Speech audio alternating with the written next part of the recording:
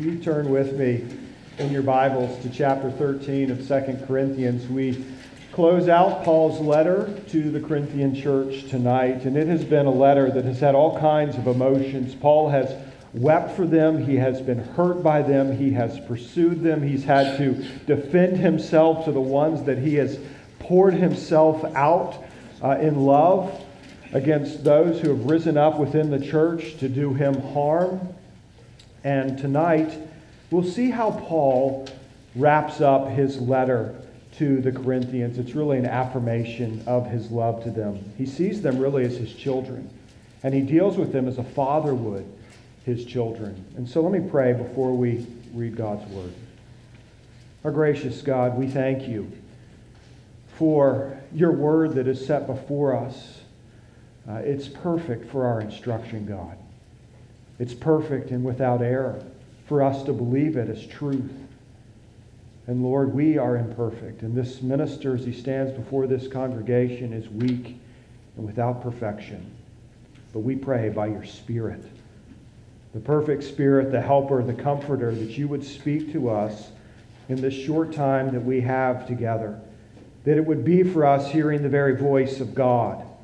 And that it would have that same power that was seen in creation and in the raising of the dead and the calming of the sea. Father, that you would speak to us with that same power and authority tonight by this word, that we might know Christ and delight in him and be warned where we need to be warned, to examine ourselves as we hold up truth, and to be renewed and restored in this good gospel. It's in Jesus Christ we pray. Amen. Let me read chapter 13 to you. This is the third time I'm coming to you. Every charge must be established by the evidence of 2 or 3 witnesses. I warned those who sinned before, and all the others. And I warn them now while absent, as I did when present on my second visit, that if I come again, I will not spare them. Since you seek proof that Christ is speaking in me, he is not weak in dealing with you, but is powerful among you. For he was crucified in weakness, but lives by the power of God. For we also are weak in him. But in dealing with you, we will live with him by the power of God. Examine yourselves to see whether you are in the faith. Test yourselves. Or do you not realize this about yourselves, that Jesus Christ is in you? Unless indeed you fail to meet the test. I hope you will find out that we have not failed the test. But we pray to God that you may not do wrong. Not that we may appear to have met the test, but that you may do what is right, though we may seem to have failed. For we cannot do anything against the truth, but only for the truth. For we are glad when we are weak and you are strong. Your restoration is what we pray for. For this reason I write these things while I'm away from you, that when I come, I may not have to be severe in my use of authority that the Lord has given me for building up and not for tearing down. Finally, brothers, rejoice. Aim for restoration, comfort one another, agree with one another, live in peace, and the God of love and peace will be with you. Greet one another with a holy kiss. All the saints greet you. The grace of the Lord Jesus Christ and the love of God and the fellowship of the Holy Spirit be with you all. This is God's word for his people. Amen? This evening, as we finish Paul's letter to the Corinthians, I want us to see it's really a straightforward closing. He closes out the book with final warnings to tell them that he will be coming a third time. He tells them 3 things. 1, Paul's aim in warning. Paul's aim in warning. 2, Paul's call to examine yourself. And 3, Paul's goal of restoration. First, Paul's aim of warning.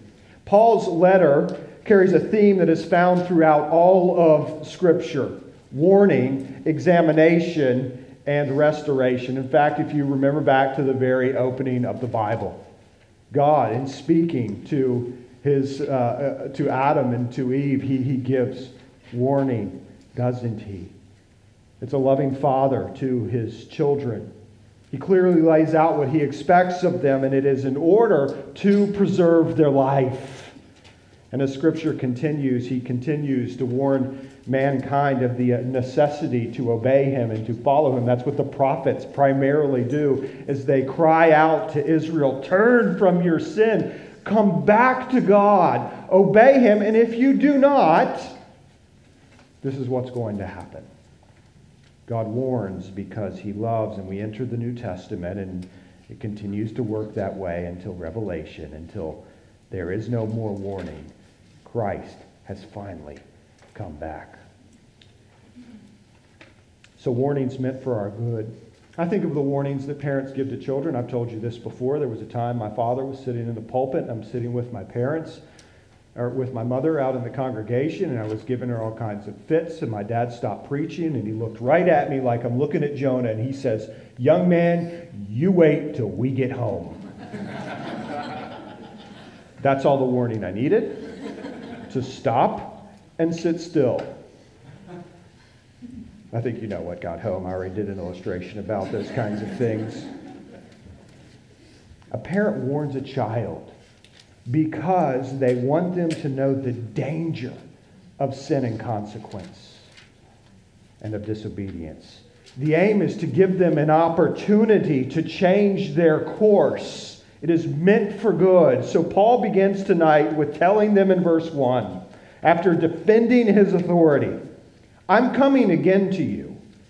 And he warns them that when he comes, he hopes to find those who have sinned and all others, that they repent of their sins, or he will discipline them. He says, I will not spare any who refuse to do so.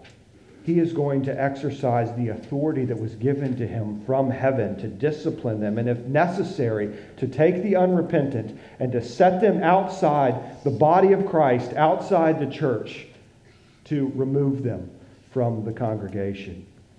And he here directly relates this authority, this argument that has been the last 4 chapters in coming to them with the very voice of Christ unto them and a reflection of Christ's own authority. Paul has been accused by them of being weak and being mild, but so was Christ, he says.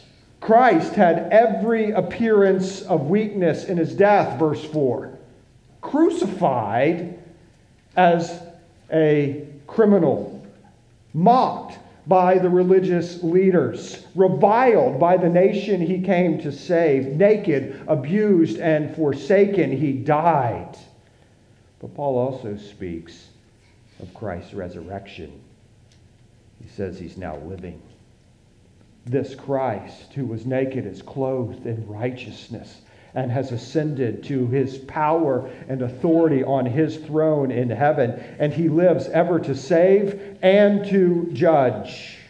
And in mentioning this to the Corinthians, he highlights the warning that Christ's death and resurrection gives to the believer. These Corinthians, who have been comfortable with their sin, who have allowed certain sin to remain among them as a congregation, and those individuals who have been quite comfortable with saying, yeah, I know Christ, and yet they're friends with the very sin that had Christ crucified. You see the warning Paul's laying before them in magnifying both the appearance of Christ's weakness and his power, is that they get to see and understand. Do you understand what sin deserves? Well, look at the Son upon the cross, where the full wrath of God fell upon him in your stead. Is sin serious, Corinth? Yes. Look at Christ and look how he suffered and he died. Also be warned, Corinthians, and us, that the Christ who was crucified is the Christ who has been raised from the dead and now reigns in power and all this authority. So the Christ who both can save you by his death, which warns you of the seriousness of sin, if you will not repent and turn, is the same Christ who now sits in power and authority to judge the earth and to judge men and women. And so Paul warns. He warns before he comes. Don't be friends with your sin. Turn to Christ. Paul's voice of warning is no different than an ark that stood there for how long before it rained. To say God's wrath is coming for sin. And Paul says, I'm coming. And yet there was a day when the doors were shut and the flood came. Warning is for our good, so that we may know our danger and how to avoid it. Paul is accountable to God to declare this message, and we are accountable to God to heed the warning. Paul will not spare the unrepentant sinner, and neither will Christ on the last day. Scripture is filled with this type of warning for our good. How do you deal with your sin? That leads us to our second consideration, Paul's call to self-examination. Verse 5, he says, examine yourselves to see whether you are in the faith. Test yourselves.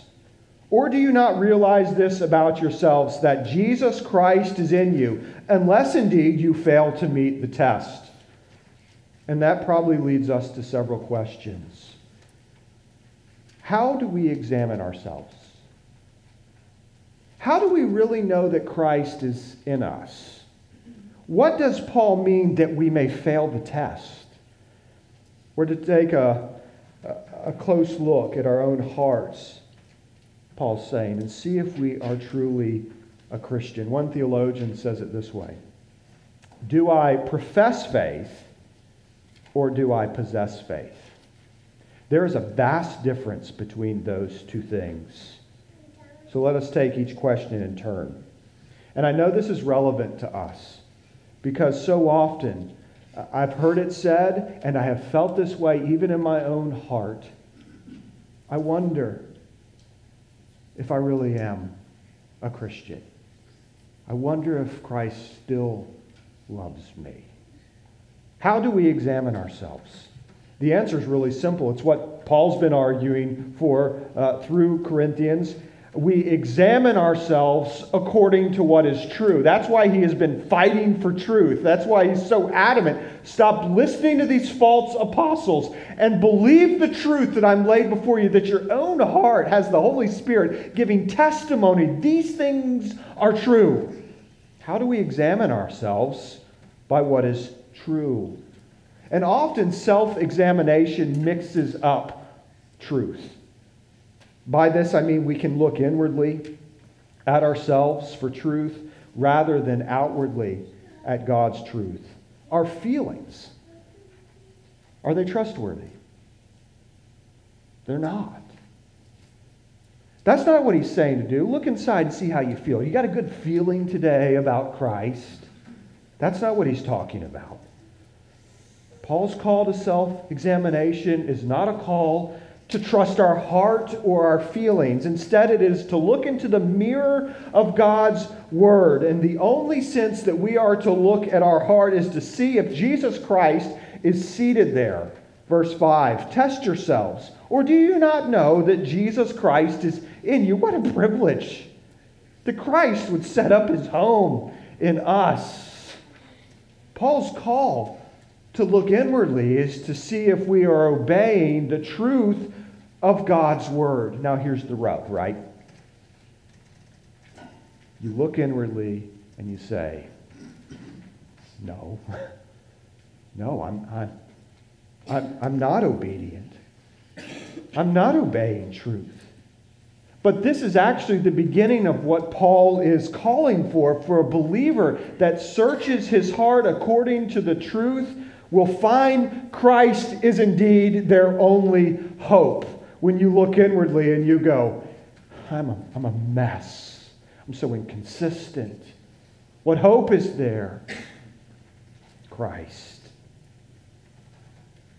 If we examine ourselves, we will recoil at the sin that is found in us, and we will want it rooted out.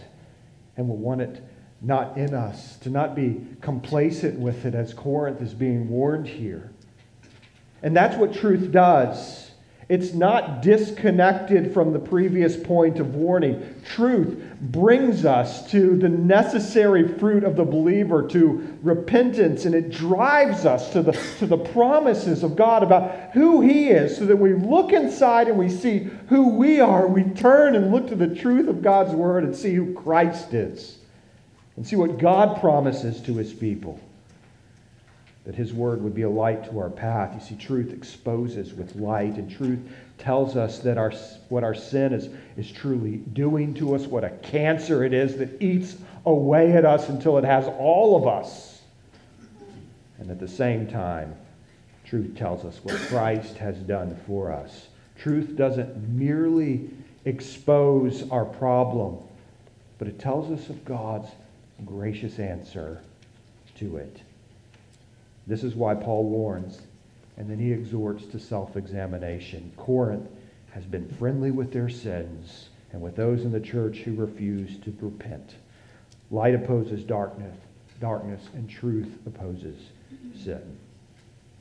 Self-examination doesn't mean that we will look inwardly and find no sin. Instead, self-examination means you will look inwardly and find all kinds of sin and will, by faith, know what to do with it. Know where you might turn with it. Know that you have hope in the midst of such wickedness, that you can go to Christ, the one who has finished the work necessary for your salvation, and the one who sees and knows your heart better than you do, that you don't have to conceal it, that you can lay it before Him and be unburdened. Oh, Paul desires this for Corinth. He desires it for us. Self-examination is not self-help. Self-examination is word examination. Psalm 139 says, "Search me, O God, and know my heart. Try me and know my thoughts, and see if there be any grievous way in me, and lead me in the way everlasting." How do we know if Christ is in us? If you remember in John 3, Jesus was speaking to Nicodemus, and He said to him something that was quite radical. You must be born again if you want to see the kingdom of God. Parents, when you have a baby, what is the first thing that the nurses do? Is, Mama, you're laid out on the table and Dad's pale and bent over in the corner. What is the first thing they're looking for in the child? The signs of life, right? Is this child breathing? Is the heart beating? They want to see, where are the signs of life? And Christ says you're to be born again. So what are the signs of life in the believer? What are we examining ourselves for? What does it mean Christ is in us? Well, a tree is known by its fruit, and so are believers. What is the fruit we are to see in believers? What does the Christian life look like? It isn't perfection. That's not what Paul's saying. Look inwardly and see if you find it. You'll be disappointed.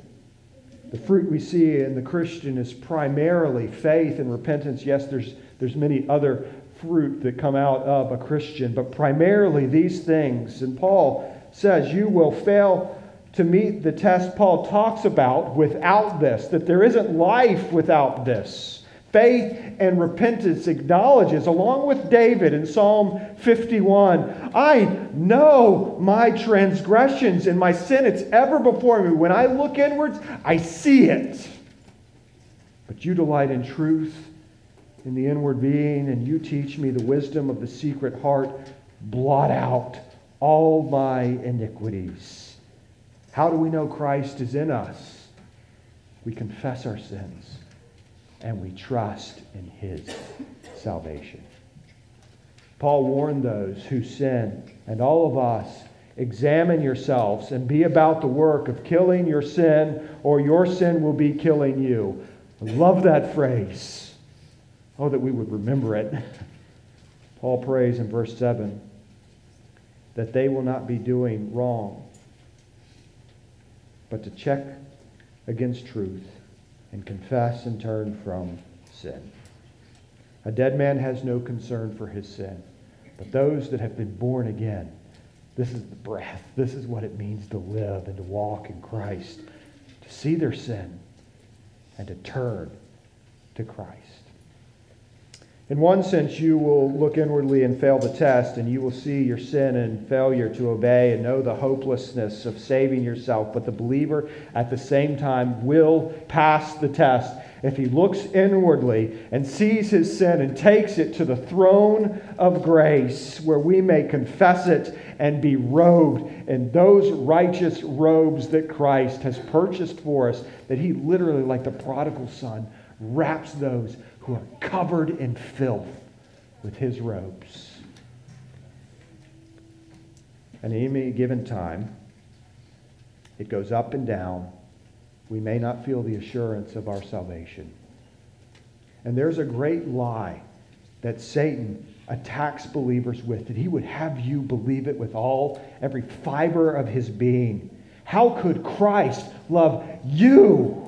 How could you look inside and for a moment think Christ could love you? You hypocrite, you repeat offender. How could Christ love you? Your faith is so weak. That is why Christ gives us assurance from the word of truth that life isn't rooted in us, but in Christ.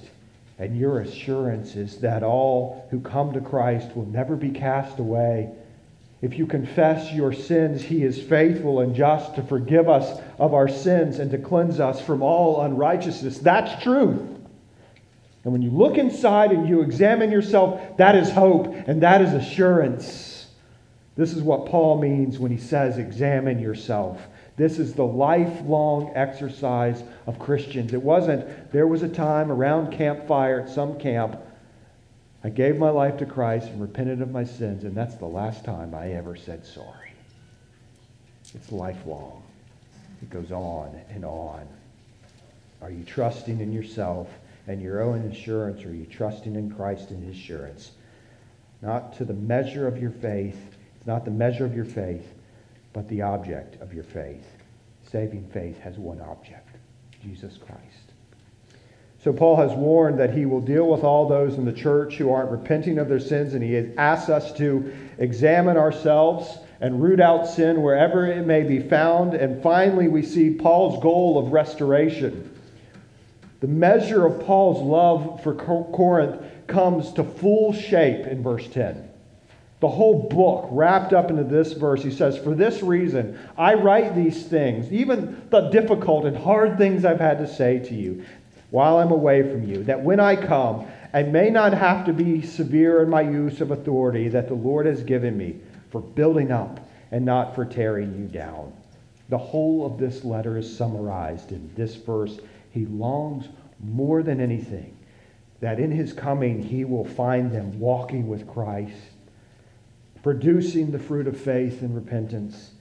And he doesn't want to metaphorically have to come and do what my father had to do. Look, I told you and I warned you and you disobeyed me, and now I have to discipline you.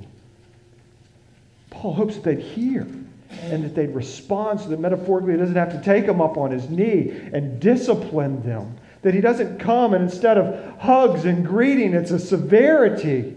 Bring them before me. Put them on trial. Your witnesses, I need them, and I'm going to deal with it now. That's not how he wants to come. Isn't that the desire of every parent with their children? We don't want to have to exercise the painful authority over you because of your disobedience.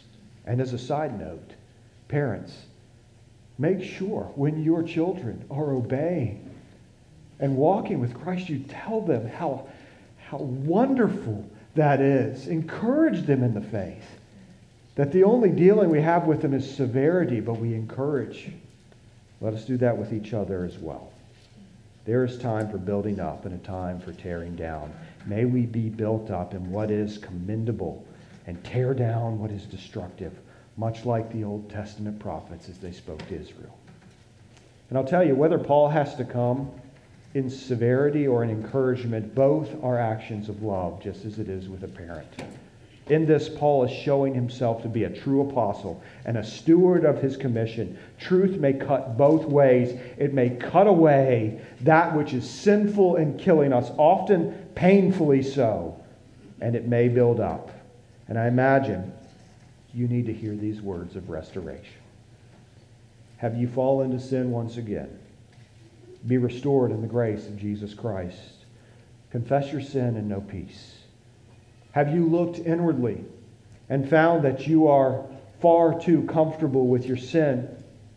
Then be warned this night by the cross of Jesus Christ that sin is a serious matter. Have you looked inward and not found Christ at all? To all who look to Christ and receive Him will be saved. Have you felt the severity of the Lord concerning your sin? Has it robbed you of assurance the Lord can rebuild what is broken?